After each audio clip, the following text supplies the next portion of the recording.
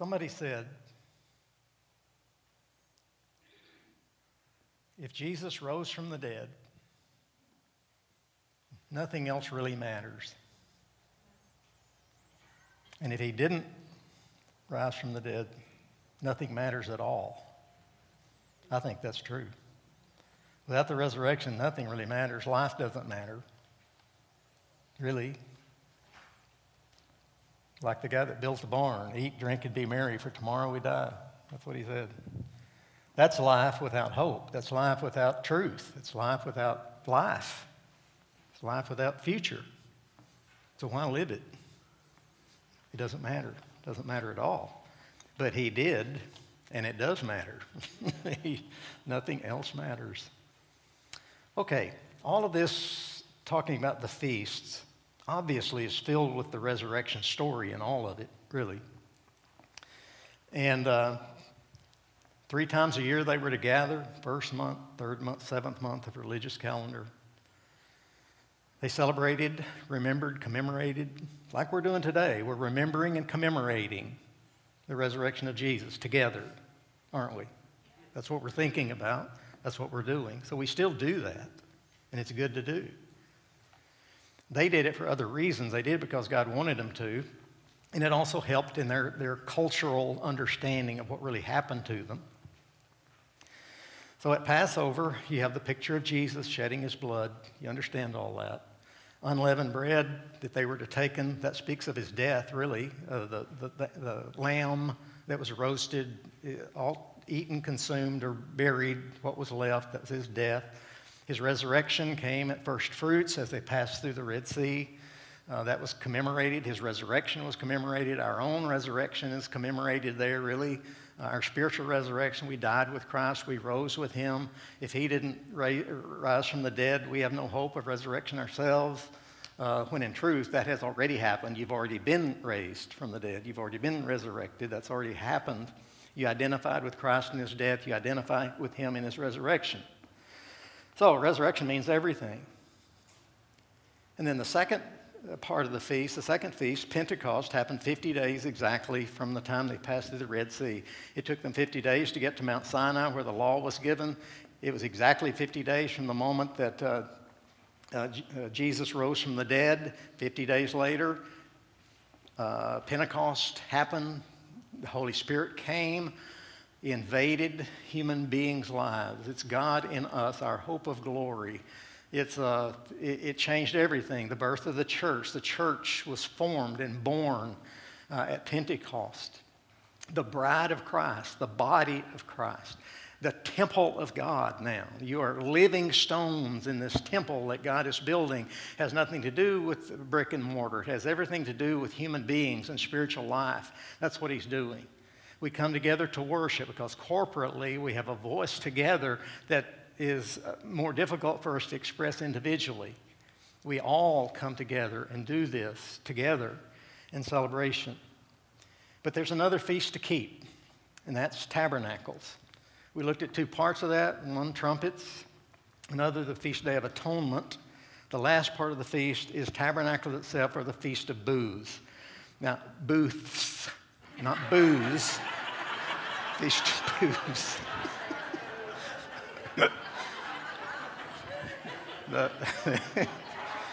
Hey, it might be good if, I'm sure they had some. Feast of Booths.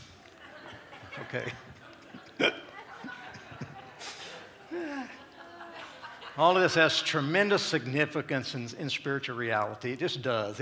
Your own life follows this same pattern, or it can. The church can follow this same pattern. Jesus followed this pattern. The Jews followed this pattern. God has a pattern. He has a blueprint. There's a heavenly blueprint that's being followed to the T. All of this happened according to God's sovereignty. And it tells us of a time that's coming that hasn't come yet. Not fully. So there's little known, really. I can go through 100 pages of stuff to show you all these little types and shadows that are in all of these feasts that speak of Christ and speak of us and speak of the church and speak of future events. And the evidence of all this is really quite overwhelming. I don't have time to do that, nor do you have the patience to listen to it all. I listed some things in the bulletin each week that, scriptures that you can look up, you can read. It'd be good if you did.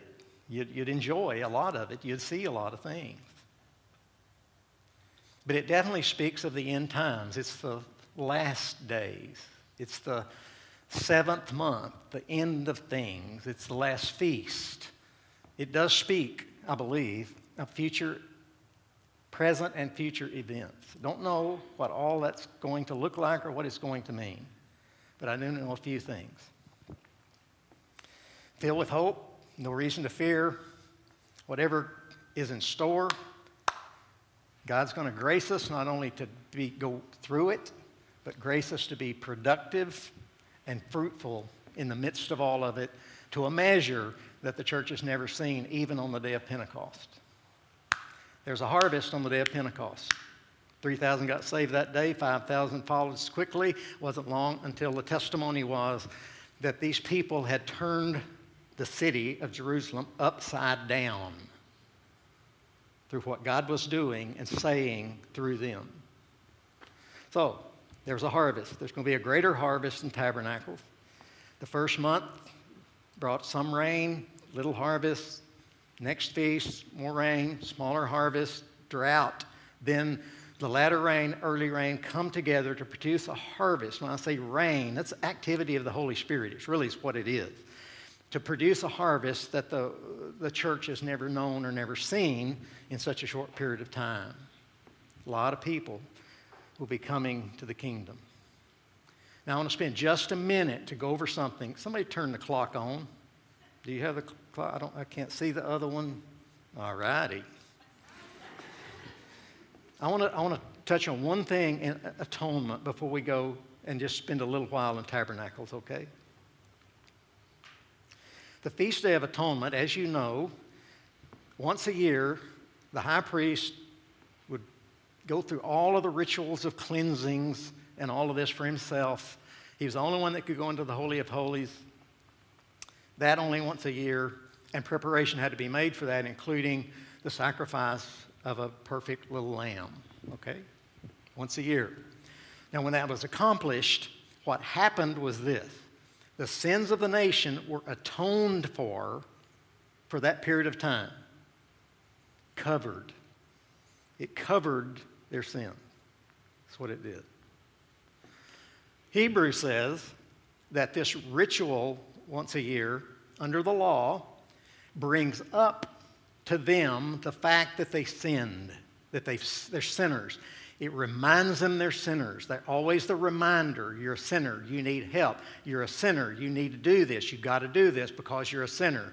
You're less than, you're a sinner, you're a sinner. It did that every year, kept it in front of their minds, and that's what motivated and in some ways dictated their lives, is this sin consciousness and their inability really to do anything about it other than follow the prescribed method of atonement that the priest did.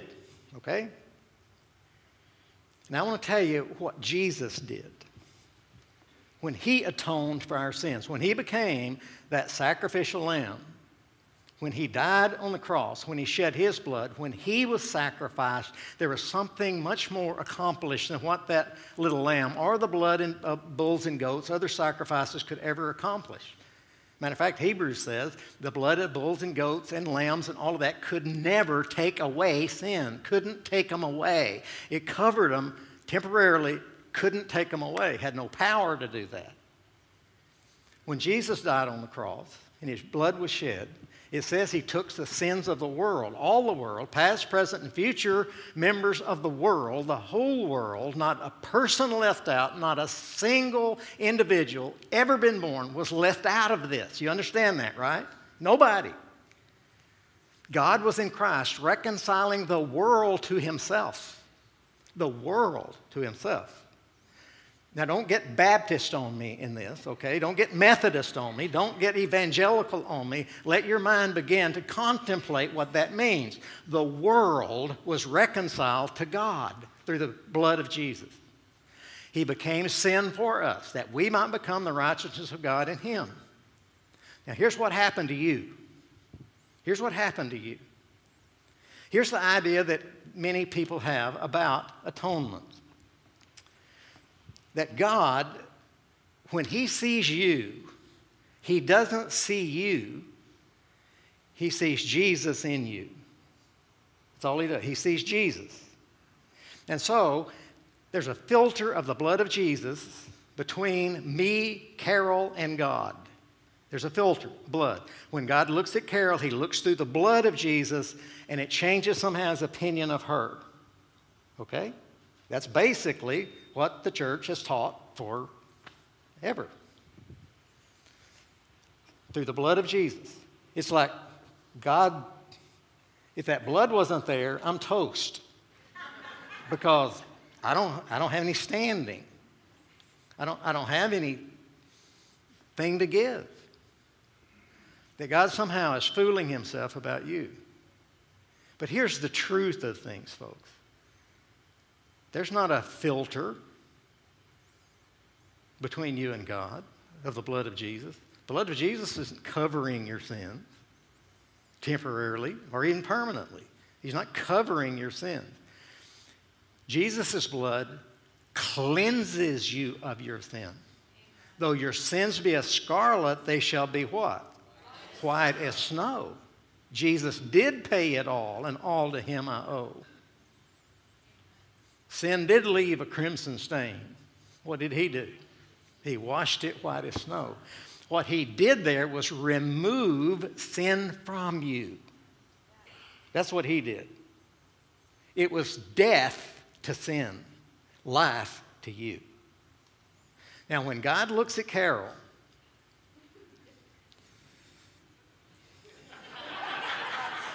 and He does. When God looks at Carol, He doesn't see Carol through the blood of Jesus. When God looks at Carol, God sees Carol. All of her. And He loves what He sees. He loves what He sees. He sees you. And He loves what He sees in you. Big difference from atonement of the past, right? You're cleansed of your sins. They've been removed from you as far as the east is from the west. Jesus took all of it on Himself. Okay, let's look at tabernacles for just a minute. I'm just going to run through a few things and make a few comments. That's really the way it is. I'm going to give you a list of things that I see in tabernacles, in booths. Okay, first of all, it was a feast of unity and a feast of safety. Leviticus 23, 40, 42, you can read about that. They built these little huts, these portable little houses kind of type things out of branches of trees that they wove together. But the feast itself was a feast of unity and a feast of safety. They left their homes. They came together in these temporary dwelling places, a feast of unity and a feast of safety. And here's what I see about us in this in the coming days ahead as we move farther toward tabernacles. There will be unity in the body of Christ, in the bride of Christ. There'll be unity. Seems impossible to me right now, honestly. It seems impossible in the natural. It is in the natural. That we all could come to a place of unity of the Spirit in the bond of peace. Here's what's going to unify us in the last days, the body of Christ, the bride of Christ. And this is a story of what God's going to do through His bride at the end, in the end days, the end times. God's not coming back for a maid. He's not coming back for a haggard old woman. He's coming back for a beautiful, spotless, holy, powerful bride. That's who He's coming back for. And we're it. We need help, don't we? We need help. There's going to be some help. Let me tell you what I think. I think the unifying factor in the church in the days ahead is going to be the good news of the gospel. That's going to be the unifying factor in the church. When more and more people begin to understand the finished work of Jesus, and the true nature of the good news, the true nature of God's love, the true nature of His fatherhood, the true nature of His union with us, the true nature of how sin has been dealt with and totally eradicated from God's heart, mind, the good news. Grace is going to unify the church. I've thought about this many, many, many times. What would it be like? What would the church be like? What would the bride of Christ be like if we all really began to see grace? If we all began to see what this means? Everybody would feel like we do. Everybody would. I tell this to people all the time. Well, not all the time, but occasionally. Occasionally. With friends and others who see grace as just another add-on to the other things, and it's good, and I've heard that, and I know all about that, and I'm thinking, no, you don't. No, you don't. No, you don't. And the reason I know they don't isn't because they aren't good people. They are. Some of these people I've known for 35 years that I've preached with and preached in their churches and all this, close friends, lifetime friends, and I still love them, and we still fellowship. And that's not the story. The story is you don't see what I see. And the reason I know you don't see what I see is you don't feel like I feel. Everybody I know that sees what I see or sees what you see feels like we feel. Listen to everybody. We all have this common understanding, really, in some ways, of this great gospel of grace that's revolutionized our lives. It's all we can talk about. Last Sunday at the picnic, all you folks in these little groups, and I walk by and all you're doing is talking about grace. I'm thinking, yay, there's nothing else to talk about really as far as spiritual things concerned. Hardly. It's going to be a unifying factor. Where you could go to any gathering, anywhere you want to go, regardless of who's there, and you're going to hear the same things. Only from different perspectives. It's going to unify the church. There's a part of this in my book toward the end that I just see this coming. I see it. I think the guy across the street over here at San Lando Methodist, his group, his group. I could go over there and be with his group. He could come be with our group. We got the same kind of group. And what a unifying thing that would be as we all focus our attention, instead of being divisive in our own little theological places, we all focus on the real reality of the finished work of Jesus. It's going to unify us. It's also a place of temporary dwelling places. I told you that just a minute ago. Now, I don't necessarily think that we're all going to have to leave our homes and hide out and, all that kind of stuff. I don't know. That's a possibility. I just don't know. But here's one thing I do know about that temporary dwelling place thing, is that the church gatherings, the body of Christ gathering, may be temporary, a temporary dwelling place. Maybe I can hear it now. I mean, I feel it. Word gets out. Okay, I heard about word of mouth, probably. It'd have to be that, really, to be able to do it. Word of mouth even. I heard there's a gathering over at so-and-so. Okay, let's go. You go to the gathering over at so-and-so. And it doesn't matter which gathering you go to. Really?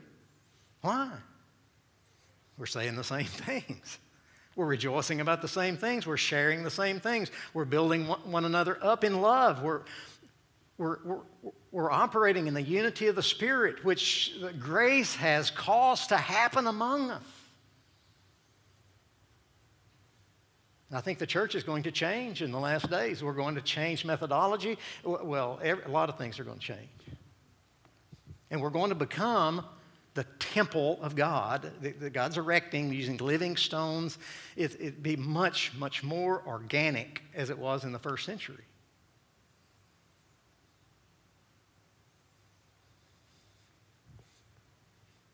I think that'll be wonderful. I think it'd be great. Then it's a feast of joy and worship. Leviticus 23:40 says, you shall rejoice before the Lord your God as you keep this feast. Rejoice before the Lord. And I believe we will rejoice. We will rejoice because everything in the restored church will be blessed. Won't be easy, probably, but it'll be blessed. Great joy and worship. You know, for instance, the nation of Israel, when they were in Babylonian captivity in Babylon, Psalm 137, it's really a poignant thing. It says, when they ask us, talking about the Babylonians, when they tell us or ask us, sing one of the songs of Zion, the Babylonians were asking them to sing the songs of Zion. And it says, we hung our harps on the willows and wept because we could not sing the songs of Zion in captivity. Now, the other side of that, in Psalm 126, it says when they were God brought them out of captivity and established them again as his nation. It says at the end of that little passage of Scripture, it talks about the worship, the joy, all of that was being expressed as they came out of captivity in Babylon, and the temple was being rebuilt, their place was being rebuilt, and all of this stuff through Zerubbabel and Ezra and Nehemiah and all these different people. It says, right at the end of it, it says, and we were glad. What an understatement. We were glad. It'll be a feast, a time, a season of joy, a time of gladness, probably a level of joy and a measure of joy that comes by the Spirit and from the Spirit that's unlike almost any other joy we've ever felt.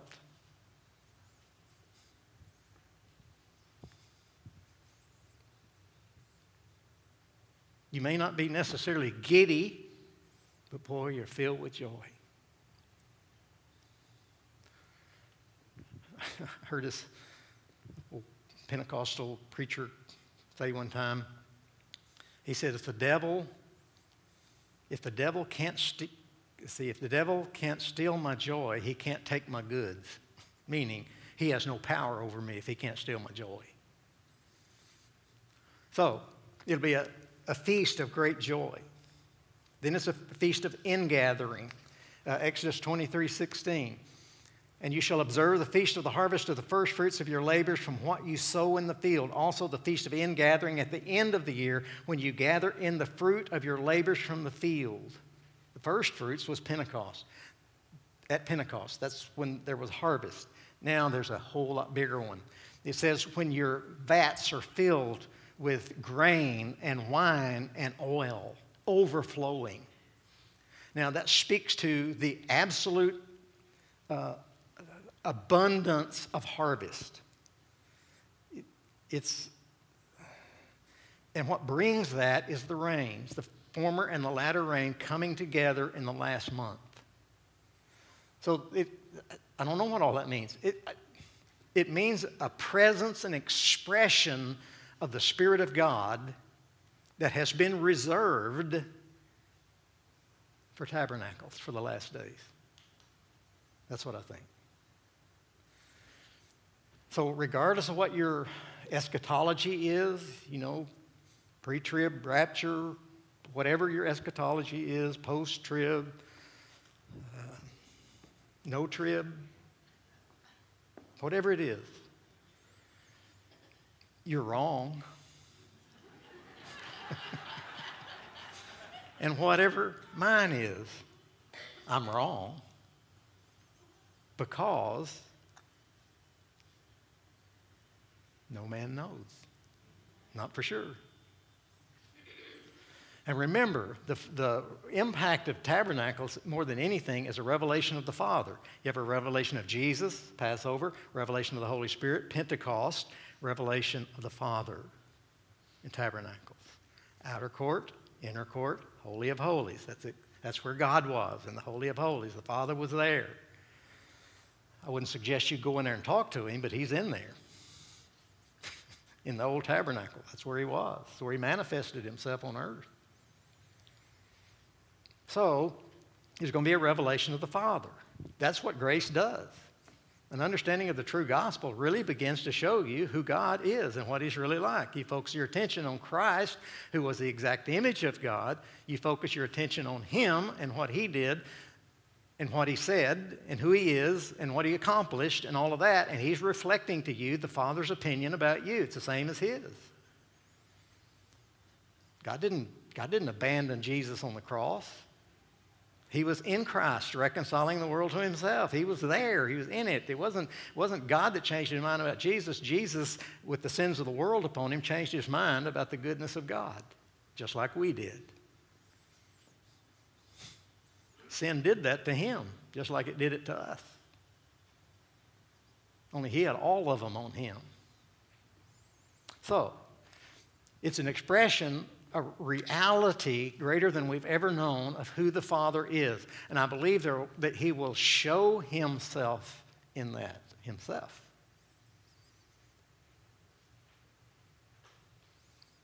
We will see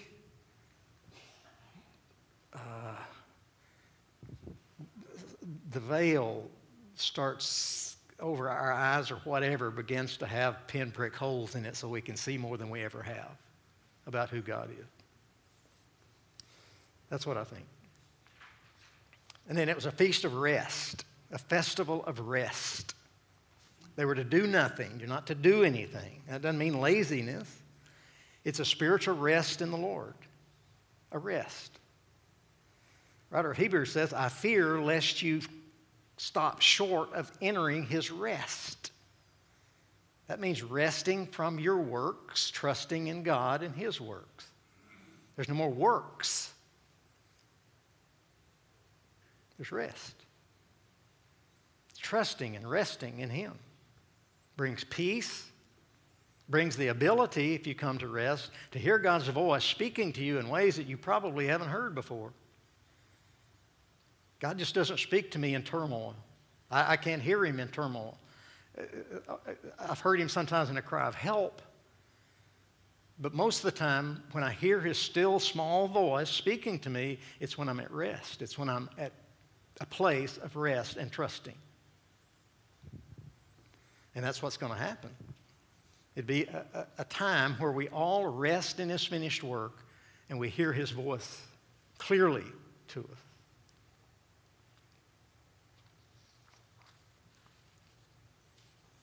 I already mentioned this, but it's also a feast of temporary dwelling places. I talked about the church and all of that. It's also a festival of restoration, a feast of restoration. The word restoration means to make alive or whole or complete, to give back, to make thoroughly right. It's a feast of restoration.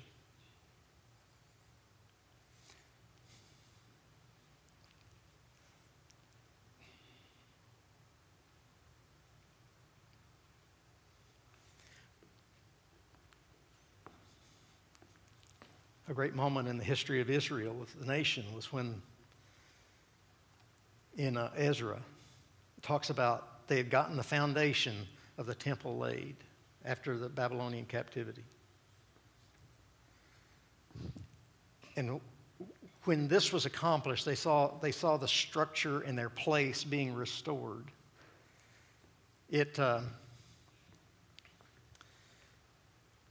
The altar was destroyed. They couldn't do sacrifices. They had to rebuild all of that in the captivity after that.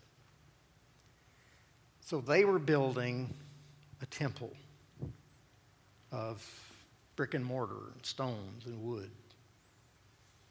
God's building a temple of living stone.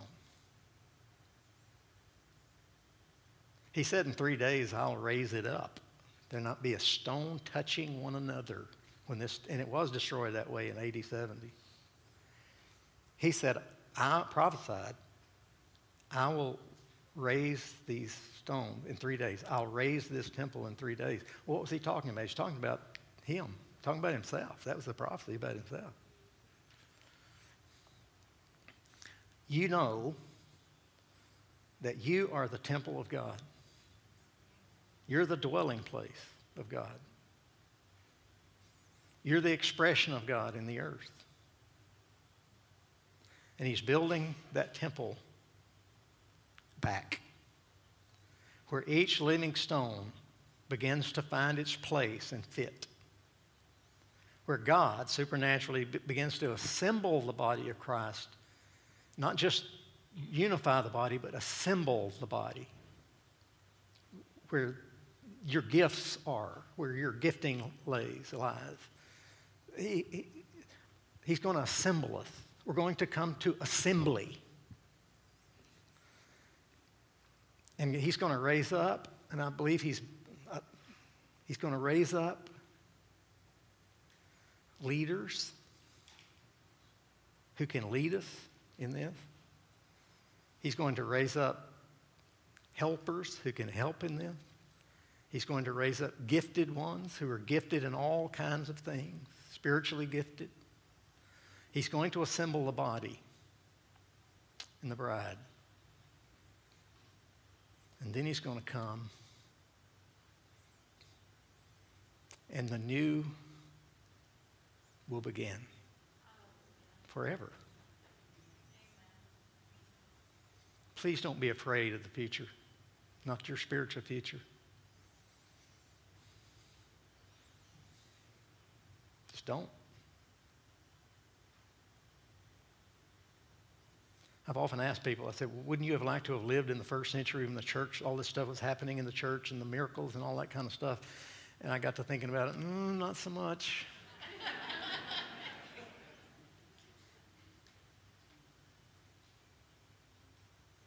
This is going to be different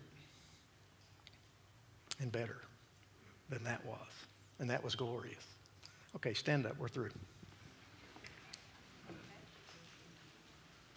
Or I'm through. You may not be through. I don't know.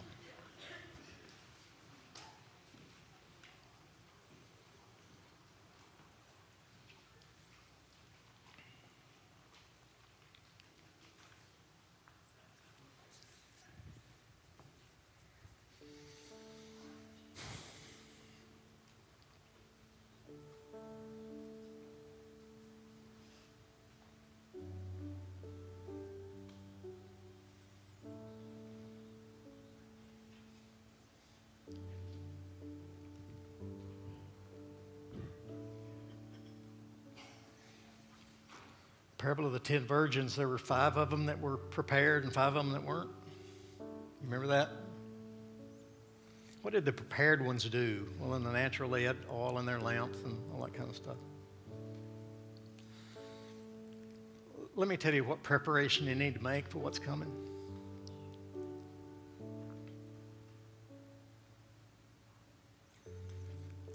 Continue to allow God to change your mind about what you think and how you think it.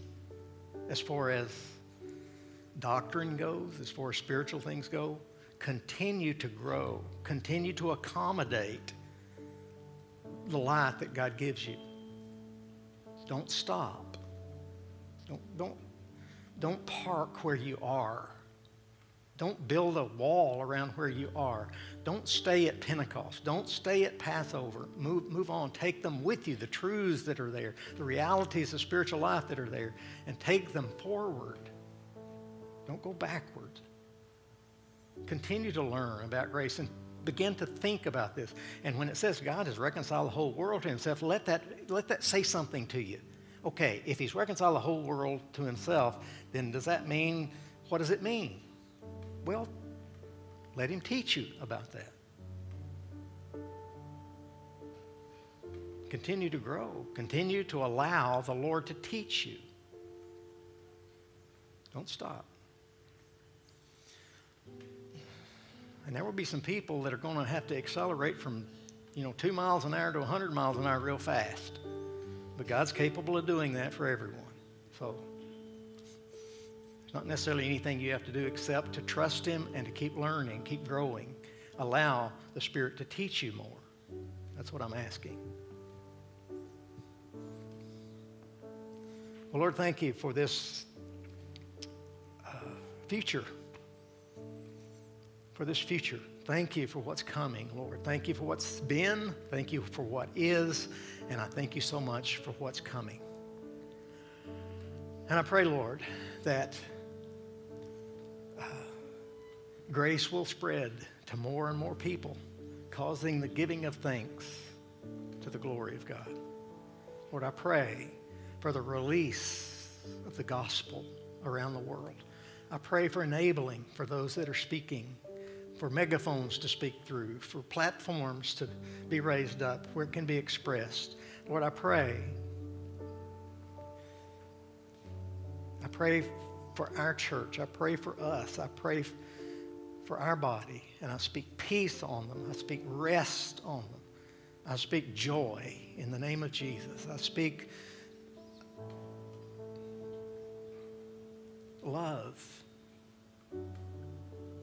power, fearlessness, hope. Hope.